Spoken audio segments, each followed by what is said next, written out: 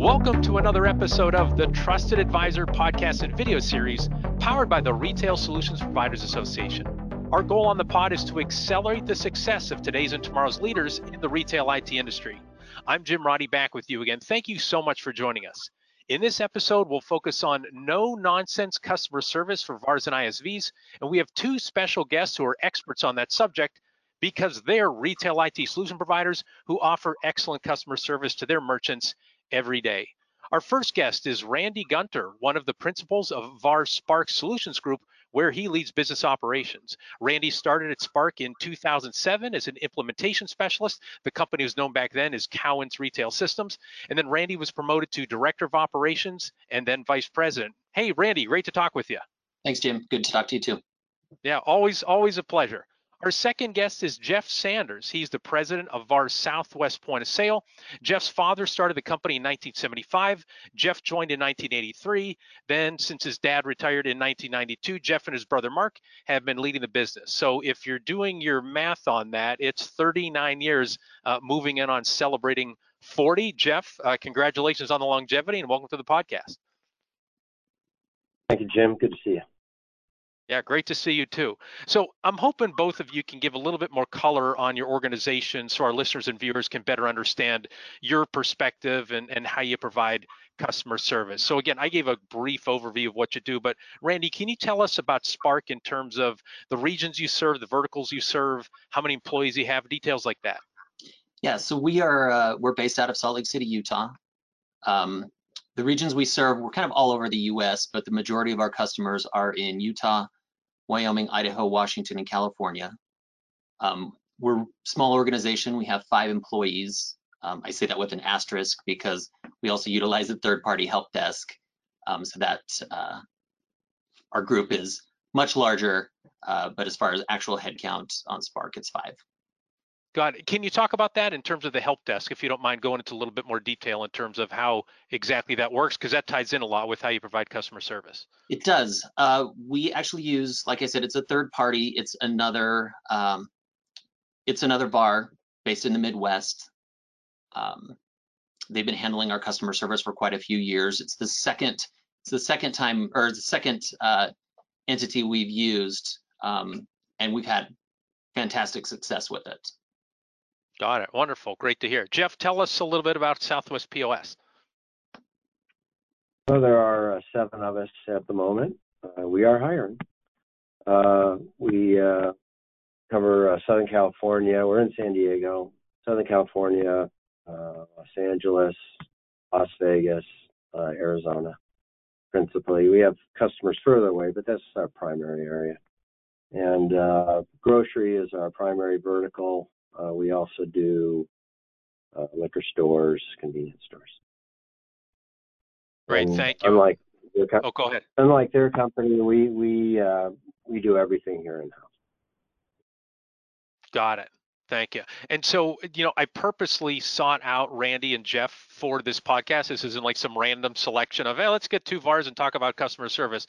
But I know that they provide outstanding service because we've worked together, done some things that we'll get into a little bit later from a customer service standpoint. And neither one of them are obviously giant organizations. So too many times advice that goes out to resellers is like, you should do this. And someone's like, well, yeah, I'd do that if I had 50 people, but like I don't. And so you're going to hear on this podcast ideas and tactics that are attainable for most every size solution provider. So Jeff, let's stick with you. Can we talk about overarching philosophies related to customer service? Like, what are some of your guiding principles that you have there at Southwest POS that you believe in, your people believe in? Well, I was thinking about that, and one of the things that I learned here pretty early is something that I heard from a service manager that my dad had hired, and this was probably more than 30 years ago. I was back working in the service department, which is where I started, and the thing that he said always struck me, and I never forgot it. He said, we don't want to get the customers used to good service. We don't want to get the customers used to good service because if we provide good service, they're going to always expect good service. And I thought, isn't that kind of backwards?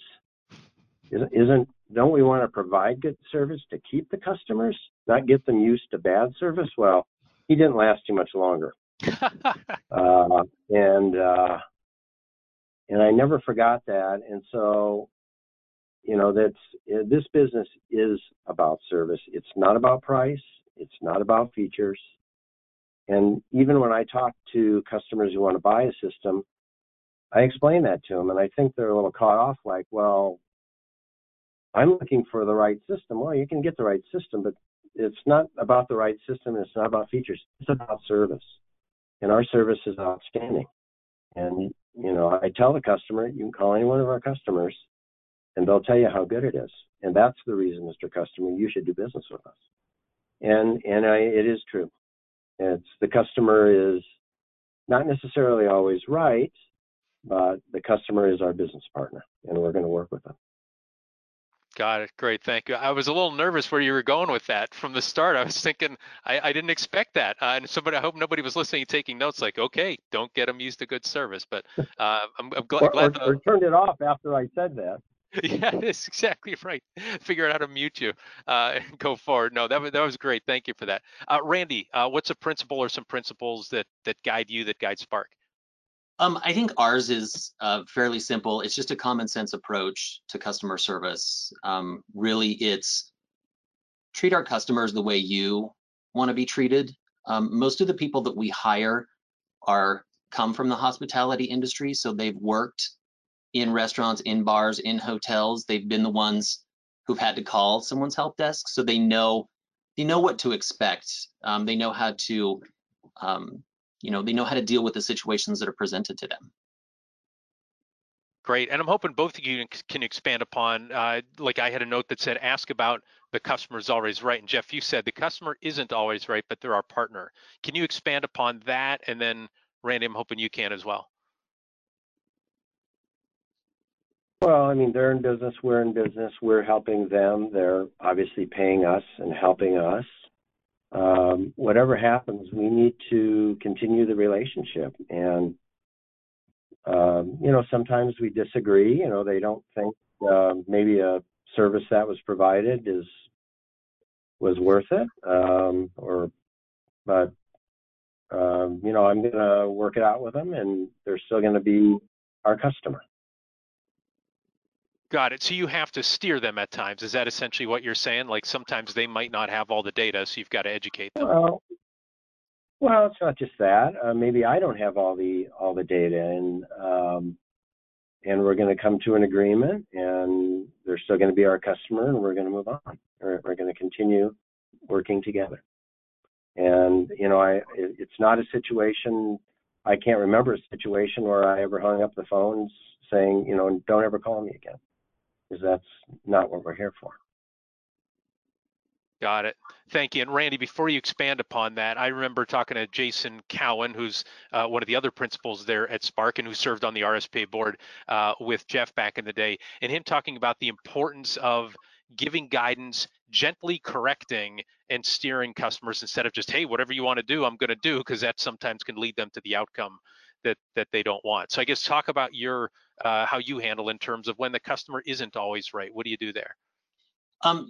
It's that exact same situation. It's you're trying to get to the same outcome, but it is kind of the gentle hand guiding you through kind of the rough waters.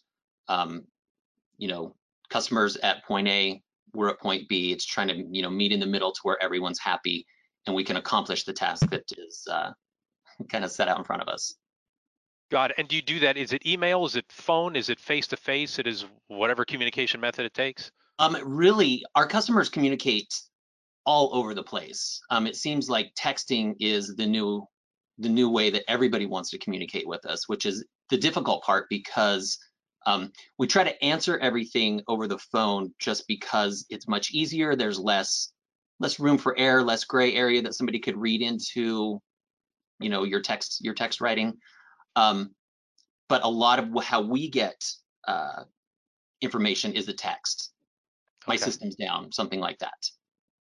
Got it. Well, let's expand upon communication, because a frustration that I have when I'm trying to connect with a VAR or an ISV is their phone systems. They're complex.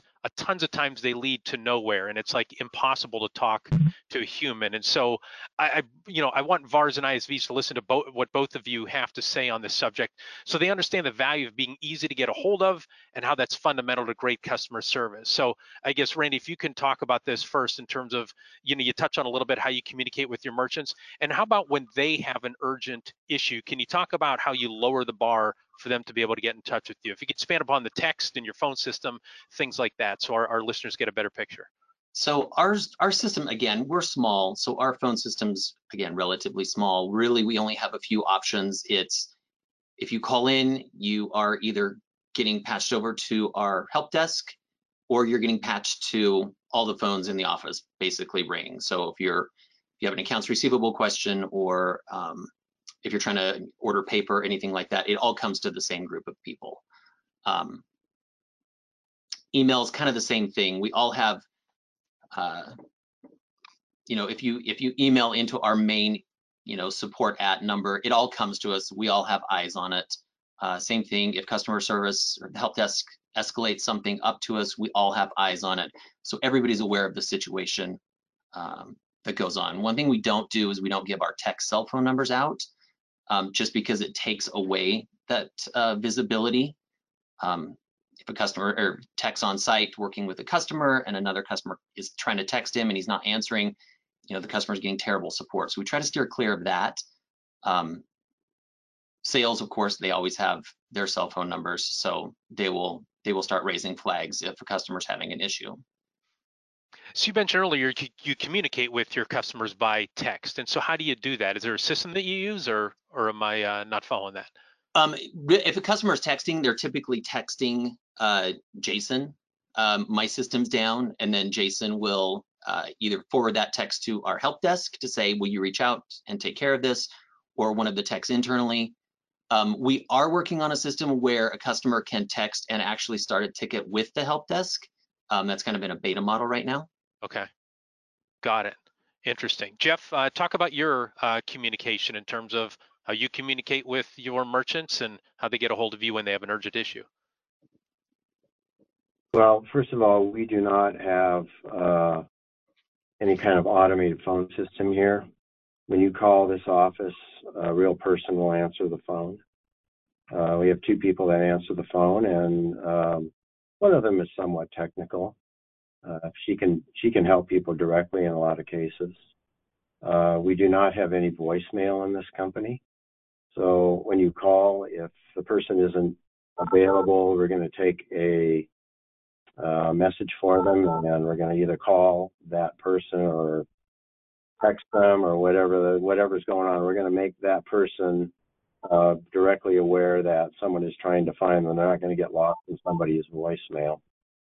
And then after hours, if you call on weekends or in the evenings, there's actually a live answering service. I can remember being in the office after hours and watching the phone when we had an automated system. And people I could see were frustrated. They would just keep calling back and calling back and calling back. So we got rid of that. So when you try to call this company, you're always going to talk to a live person. And I think that's really important. The other thing is that almost every customer has my phone number, my cell number.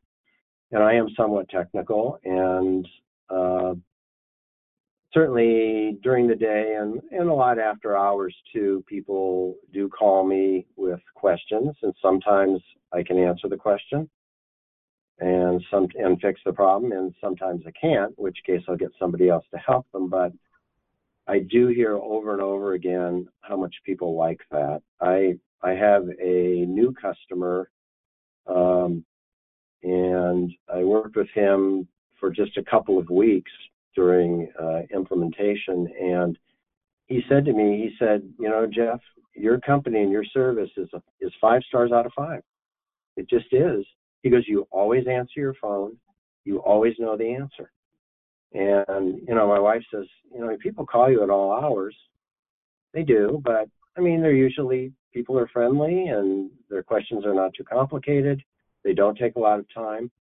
So I think that's been a real key. People like that they can call the boss. The boss always answers, and the boss frequently knows, not always, but frequently knows what he's talking about. And I guess I could picture people listening to that and being like, I don't want to give all my customers my cell number. And again, it depends on the size of your organization whether you can do that or not, but or follow the principle of, hey, here's one person that you can always call. And so do you find that it is just a great step whenever they need it, but it's not that people abuse that system? Or can you give a little bit more color on that? Because I again see some people listening to this and going like, I would never even try to do that. I'm going to get crushed. No, What's it like most when everybody has your number? most people don't abuse it. People are fairly reasonable, and most people, if they're going to call me a lot, they call me during the day, which is fine. Evenings, I do get some calls from some people. It's not a lot. Sometimes, I'll go a week without hearing from anybody, and sometimes it'll be, one call in the evening, something like that. And it's never overwhelming. And even when I'm, traveling out of town, whatever, I still answer. I've been on top of mountains, faraway beaches, and, I still answer the phone and talk to people. They don't know where I am. I solve the problem, and, everybody's happy. And, the fact that I can help people out and I can be anywhere, is one of the reasons I, do this job. It's just a good thing. It's typically not overwhelming. I mean, there are times where you just don't want to talk to anybody, but I just make the call a little briefer. Yeah, got it. Okay. And speaking of calling people when they're not in town, I remember the very early days of cell phones. I called somebody, I'm in Eastern time, and I was calling them a little bit after 8 a.m. and they answered, and I was asking them some questions, and he's like, I'm out in Vegas right now. And I'm like, oh my gosh, like it's 5:15 in the morning. I am so sorry for waking you up. And he said, I haven't gone to bed yet. So he was giving a little glimpse in terms of he was going to answer the phone no matter what, no matter where he was. I stopped asking any questions after that. I didn't want to know what he was in the middle of. So Randy, Jeff alluded to 5 stars. And so both of your organizations know that your customers do rate you oftentimes with 5 stars, because one of the methods that you use to improve your customer service is working with the RSPA to conduct what we call an annual customer survey called the Customer Health Checkup. So the RSPA puts together a survey itself using SurveyMonkey. We have all the questions lined up. We give you the emails in terms of that you can go and send out, and then the RSPA goes and collects that data. We average out what we've received, all the customer health checkup data that we've reviewed with other VARs and ISVs, and then we go and put that together, and we're able to share with you what your scores are, what the customer feedback is, and then compare it against the industry average. So I don't say that as a commercial. I say that to let folks know that's what a customer health checkup is. The commercial part is you have to be a member to be able to take advantage of it. So join the RSPA if you haven't already. So let me ask you first, Randy, and then Jeff. So like, why do you take time to conduct a survey like that, and what's the benefit that it provides your business to survey your customers every year? I think it's a great gauge to really kind of understand where our customers are coming from. We send out a survey after every single ticket. Our help desk sends out a survey after every single call.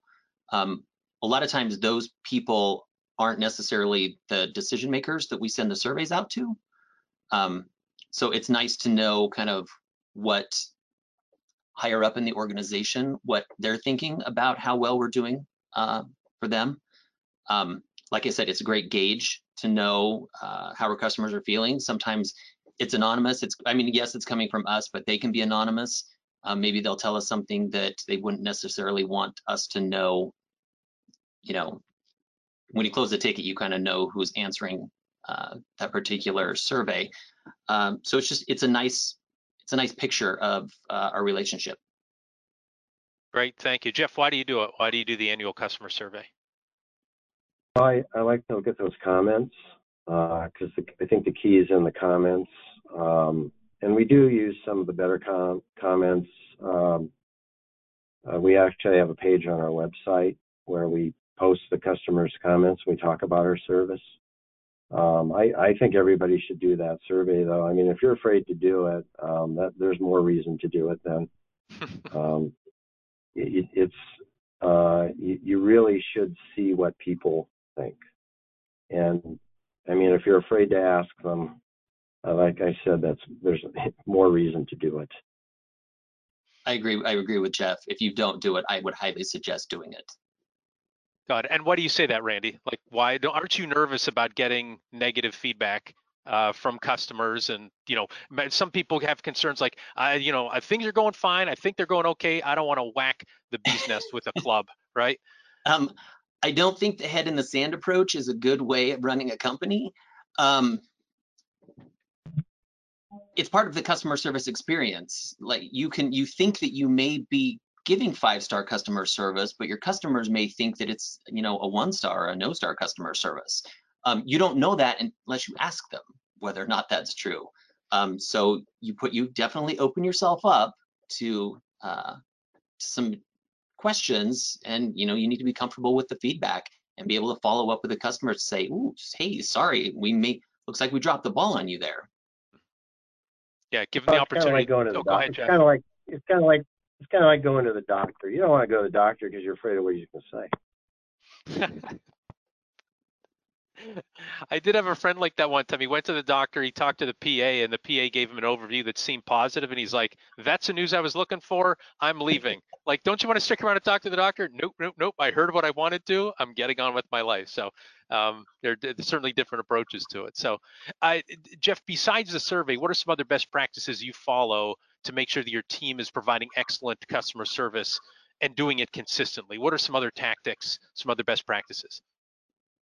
Well, we actually have an in-house system here that can give us a lot of reporting, but we were discussing this actually with a friend of yours, Tom Bronson, yesterday. We have a lot of data here, but because we're not very large, it's a little hard to make sense of that data. I mean, we have a decent sample size. We just don't have a lot of people. So, what we do is we're just looking for customer feedback. If, bills that maybe aren't paid, I got to follow up and see maybe they didn't have a good experience. Maybe they don't think it was worthwhile, something wrong there. Or if customer calls in, I'm going to talk to them or I'm going to go visit them. And it's just following up on stuff. The tech comes back in and says, "Oh, such and such wasn't very happy when I was there today." I'm going to follow up on it. So it's just, we are small enough we can kind of micromanage things. I mean, obviously people can't, a lot of companies can't do that, but we're small enough and everybody is focused on providing excellent customer service. So, there's a lot of conversation that goes on and there's a lot of good communication here. And so we really focus on people that maybe didn't have a good service experience. Got it. And a lot of times the customer is going to call me and let me know because they have my cell number. So, which I welcome them to do that. If there's something wrong, I really want to know about it. Right. I think it's in the book Switch by Chip and Dan Heath, where it talks about you might not be able to change the people, but you can change the path for them. That's almost what it sounds like in terms of, since you have such a low barrier to communicate with your team and communicate with you, then that like in itself is a best practice system that's going to, open up the channel for dialogue and making sure somebody doesn't get too far off track, if I'm understanding that correctly. That works for us. It works for us because of our size and we're all in the same building. Got it. Randy, how about for you? What are some of your best practices or what are some of the data that you gather that Jeff kind of referred to that help you stay on track? So like I said earlier, we do send out surveys after every ticket we get. It's a simple survey. It's from a company called Smileback. It's either a thumbs up, a thumbs down, and then they can leave their comments. We utilize those surveys during our quarterly reviews for our employees. Because they get a Smileback score. We encourage them to really push the customers to answer those surveys. They are so simple, but that's what we use. As far as data goes, we don't collect a lot of data just because it's very visual for us to see everything that comes in, every escalation we get. We get daily reports from the help desk as far as calls that they've been getting, what they've opened, what they've closed. So like I said, there's not much. If a customer's upset or there's an issue happening, we all know about it. So there's not much that could be hidden or missed somewhere. Got it. Great. And just so folks know, before we take a quick break, that's why we titled this "No Nonsense Customer Service." I knew that Randy and Jeff weren't going to come in here and give some like highfalutin PowerPoint, whatever, you know, like you guys have very simple, straightforward, transparent systems that keep you connected with your customers. So thanks for those details. I do have a few more questions for you, but let's pause here for a second to let our listeners and viewers know an RSP membership has never been more valuable or more affordable. Annual memberships for VARs start at just $250 a year for dozens of high-value services. Also, we want to thank our sponsors who support the RSP community and make this podcast and video series possible. Our platinum sponsor for 2022 is Blue Star. Our gold sponsors are Brother, CoCard, Heartland, Plastic Printers, ScanSource, and Shift4. And finally, don't forget to save the date for a great event this year. It's RSPA Retail Now, the retail IT channel's #1 conference. It's July 24th through 26th at the Gaylord Palms in Orlando. Retail Now is where the industry meets. To receive the benefits of an RSP membership or RSP sponsorship, email membership@gorspa.org. Jeff and Randy don't have to do that because they're already members, obviously, but they can if they want. And that is if you're looking for a customer standpoint, membership@gorspa.org. That goes to our VP of Member Services. It goes to some other operations side people, and we act on those things right away. And we list all our phone numbers direct on our website as well. So it's pretty straightforward to get a hold of us as well. But that's not what we're here to talk about, the RSP's customer service. We're here to talk to Randy and Jeff about theirs. So I want to talk about, and you've talked about all the positive things that happen, but there are times where you have an upset customer. So let's talk about winning them over. And so the 9 principles that I share, the 9 steps, when I've conducted customer service workshops for ISVs and VARs are this. Number 1, address the situation immediately. Number 2, remain calm. 3, don't take it personally. 4, use your best listening skills. 5, apologize gracefully, but don't admit fault. 6, find a solution, take quick action. 7, thank them, no matter how upset they are, thank them. 8, take a minute if you need it. And then 9, follow up. So if folks want that list, you can email membership@gorspa.org, and that'll get you access to that. Just mention that you want that list and you heard it on the podcast. So Jeff, can you start us off? Can you tell me about what actions you take at both a leadership level and a staff level to win over a customer that might be upset? I know it's a rarity for both of you guys, but it does happen from time to time when they're disappointed. I like your list. Yeah, if I find out about something, I either am going to call and talk to the person directly, the owner, or I'm going to go out and visit them. I could text them or email them. Just for me, my age, I feel more comfortable going and visiting or calling somebody. And I just had to find out what the problem is. And, you know, if majority of our customers are on a maintenance contract, so the issues aren't about money. But I mean, for those customers that we do have to write a bill for, sometimes, you know, they're not happy. Either they think it's too much, or they didn't think it was worth it, or, you know, didn't fix the problem. They got a bill anyway. You know, I just tell people, and just pay what you think is fair. That's all. And I just leave it at that. And, you know, if they don't want to pay anything, okay, if that's what they think is fair, I have to decide after the fact if I thought it was fair for me. But I'm not going to twist anybody's arm to pay for something that they didn't think had value. So, you know, I rarely get an argument from the customer about that. And, you know, and one service call isn't going to make us or break us, obviously. So, like I said, I just have to go back after the fact and figure out where the problem really was. Was it really us? Was it something the customer did?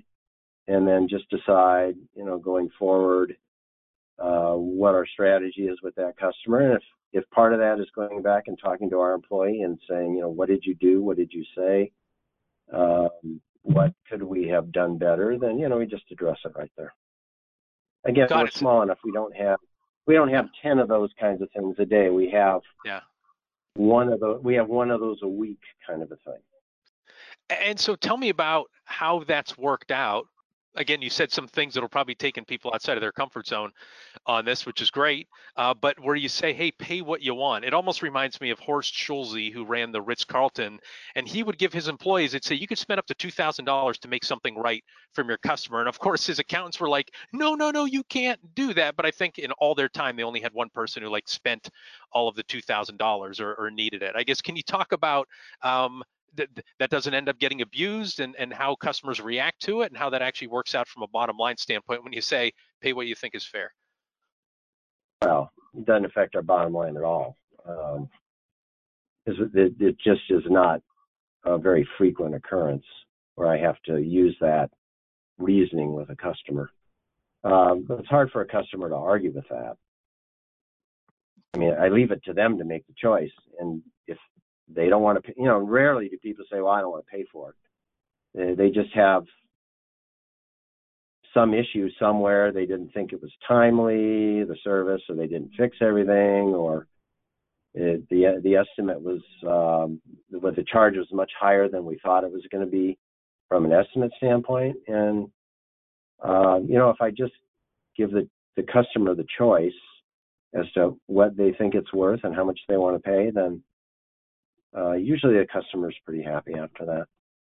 Like I said, I just have to decide if I thought it was fair for me after the fact.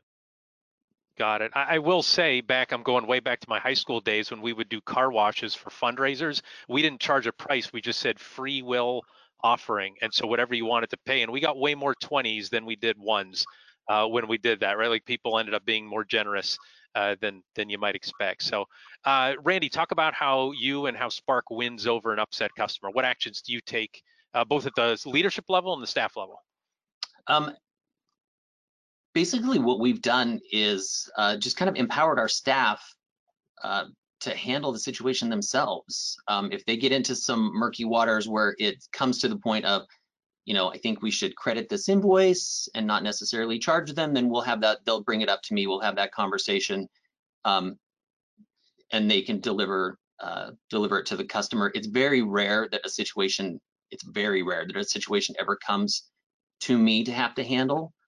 They're really good about taking care of the customers that they're working with.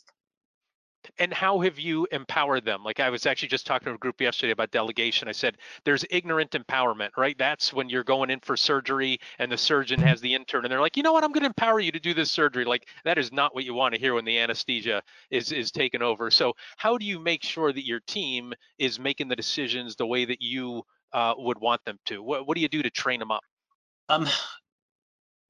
One, you got to hire the right people to do it. That's kind of the biggest one. A lot of the personality types we have in that group are definitely pleasers. So we know right from the get-go that they're already on the right side of this discussion. They're going to do kind of whatever it takes to make sure that their customer's happy. Our techs are usually the ones that deal with the customers. They've got those relationships as well. They're just super tight relationships, so they're able to have those frank conversations with customers. Other than that, they kind of know we're so small, we communicate so much that everybody kind of knows where we are, where the lines need to be drawn as far as what you can give away to a customer, where you need to, bring either Jason or I in to have a discussion if a customer gets that upset, which I don't know if that's ever been the case.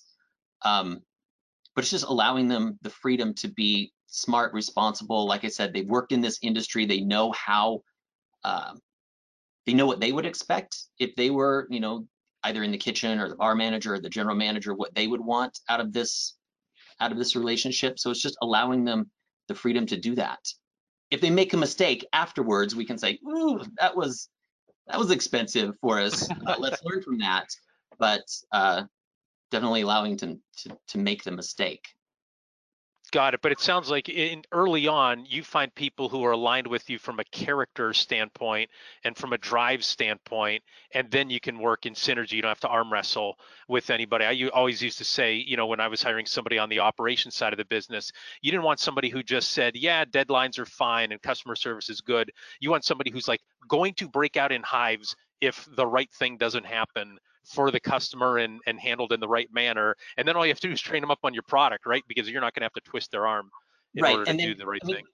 The good thing too about hiring from the hospitality industry is that's what they're in. They're in hospitality. They're already dealing, they've already got fantastic customer service skills. So it's nice just to transition that over to us. Wonderful. I love it. All right. So we're towards the end of our podcast here, and folks might be thinking, this sounds so easy. It's all perfect and everything falls into place. I want to talk about some mistakes that maybe you've made historically. Jeff, if you could talk first about that, any mistakes that you've made, mistakes that you see other VARs making that kind of put you in your time machine. They're like, oh, yeah, I remember when that happened. Well, it's something I already mentioned, which was having an automated phone system. I just, all of us call big companies and we automatically are in some phone tree somewhere. And I don't think any of us prefers that. And I think that was something that we were able to fix, and it's really been a lot better. I think about different companies that I call like Southwest Airlines, or if I call American Express. Those companies, you can talk to somebody fairly quickly. Mm-hmm. And I appreciate that. The ones where, I just probably don't want to name names, but the ones where you just have to keep going through menu after menu after menu. I imagine if people have some kind of problem with their system, after about 2 minutes of that, they pretty much had it. So, I'd say that was probably the biggest thing we changed, and has just been a huge improvement. On a thing that we were talking about with Randy, and this is something we talked about at Inspire a few weeks ago, about hiring people who care. Hiring people who care, whether they're technically savvy or whatever, they may have shortcomings, but if they care, they're going to look to do the right thing. Yep, and for those watching on YouTube, I am grabbing a note that I referred to, Jeff, when we had this conversation, that's up on my board that says actually care. When I was doing a customer service training session with an RSP member, I talked about how when I first started, the first ever training that I went to, we were supposed to start at 9 a.m. and it still hadn't started. It was 9:15. We're waiting outside. It's because the owner of our company was talking with the folks who were delivering it. And then he started the session. Instead of getting into all the tricks and tips and stuff, he just put in all caps on the whiteboard, actually care. If you actually care about the customer, all these things are going to fall in place. If not, it's just a bunch of things you're trying to do to avoid their wrath, right? So actually care. So, God, I love that. Randy, what would you say in terms of mistakes that you've made, mistakes that you see other folks make that gives you heartburn? I think mistakes we probably have made in the past is kind of goes back to hiring the wrong people.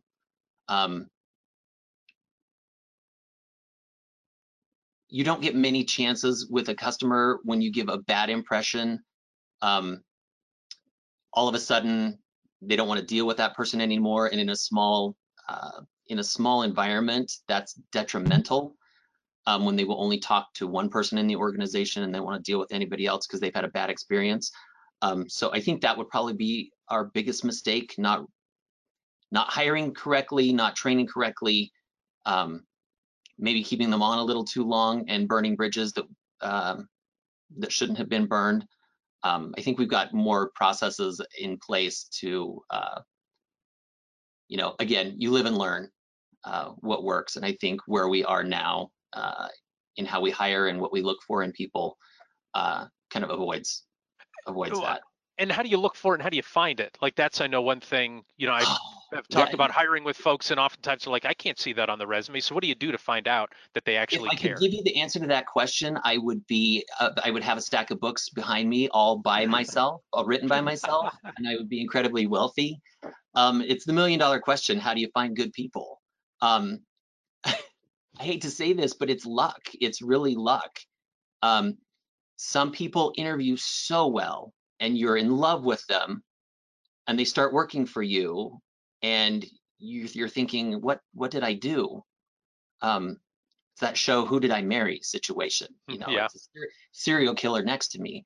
Um, it's luck. It's just, ensuring that you get good people. You try your hardest to make sure that what you're asking them, doing your research, asking, talking to previous employers and seeing what they're doing. Usually it's work. Yep. They've either worked for our customers and wanted a change in jobs. So we had a really good relationship with our customers. We know kind of behind the scenes how this person is. So that's kind of where we've had our most success. I got to ask Jeff, do you think it's luck? Well, there's definitely some luck to it. I mean, even if you know people, maybe they work at a customer's or something, until you actually are in the trenches with them, you just don't know what you're going to get. You just don't. So, I mean, luck is part of it, certainly. I mean, you just have to have those hard conversations, I think, before you hire somebody, and maybe that's going to scare people off, but maybe you should scare them off,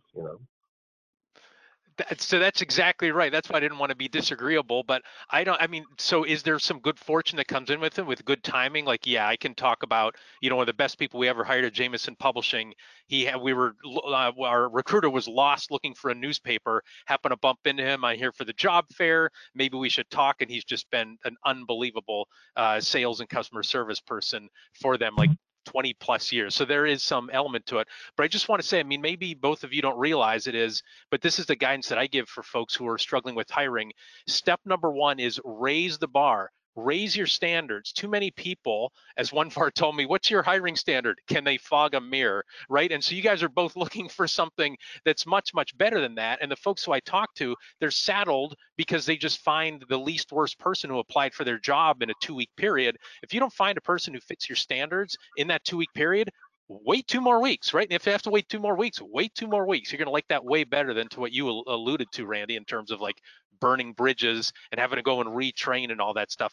Raise your bar, take time, really dig in, like Jeff, you just alluded to, test them in the interview process, have hard conversations with them. So I apologize. And I do have to say, so I do have a book behind me, Randy, that I wrote on hiring, but I will say it doesn't make you a millionaire.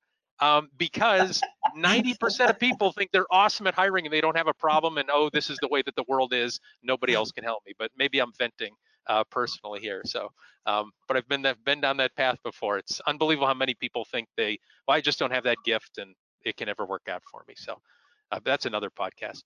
So last question for both of you. So we talked about a whole bunch of things related to customer service. In 60 seconds, Jeff first and then Randy, like what would be 1 or 2 actions you'd recommend to the VARs and ISVs listening to us or watching us? So Jeff first. Well, I think it's just about what we were just talking about. Hire people who care. Hire people who care. If you can get people like that, I think you have, like we were just saying, I think you have to hold out until you find people like that. We want people that come to work here to stay here for a long time because it takes a long time to train them on what we're trying to do here. So hire people who care, and as I already mentioned the other times, I think the phone system is, modify your phone system so it's very easy for people to get in touch with you. And if you have the wherewithal to do it and you have the mindset for it, let's take calls from the customer yourself. I can't tell you how many times people just are thrilled that I talk to them, answer the phone, every time. Even if I'm on a plane, I'll see a text or something. I text people back. So I mean, it's people really, really appreciate that. Yeah, tremendous. And to your point of, hiring, we just wrote a blog post on the RSPA website. It talks about you're building a company, not filling an open position. So got to make sure you hire right. Randy, wrap it up for us. 1 or 2 actions you'd recommend based on everything we've talked about today. I think I would agree with everything that Jeff just said, and I would add to utilize the RSPA for the annual survey, the customer health, the health survey. It's a great tool to kind of gauge where you are. If there's any outstanding customers or outstanding issues customers are having with you or your organization, to know about them then. I mean, it is an annual survey, but again, if you're not, at least do the annual survey and hopefully do like after ticket surveys so you can really gauge how customers feel with your staff.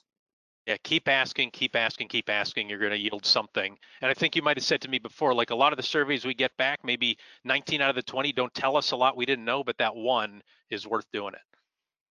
Correct. Wonderful. Well, that does it for this episode of The Trusted Advisor. We hope that you enjoyed our discussion. If you did, be sure to subscribe to the RSPA YouTube channel and the Trusted Advisor podcast so you never miss an episode. We'd also appreciate if you'd rate us wherever you find your favorite podcasts. My personal philosophy with both the podcast and the customer health checkup surveys is the more stars, the better. And if you'd like to learn more best practices for VARs and ISVs in the retail technology industry, check out the RSPA blog. You can find it at gorspa.org and then clicking on RSPA blog. Before we go, big thanks again to Jeff Sanders and Randy Gunter for sharing their wisdom with us today. Thanks also to RSPA Marketing Manager Chris Arnold for his production work, Joseph McDade for our music, and last but not least, thanks so much to you for listening. Our goal at the RSPA is to accelerate the success of our members in the retail technology ecosystem by providing knowledge and connections. For more information, visit our website at gorspa.org. Thanks for listening, and goodbye, everybody.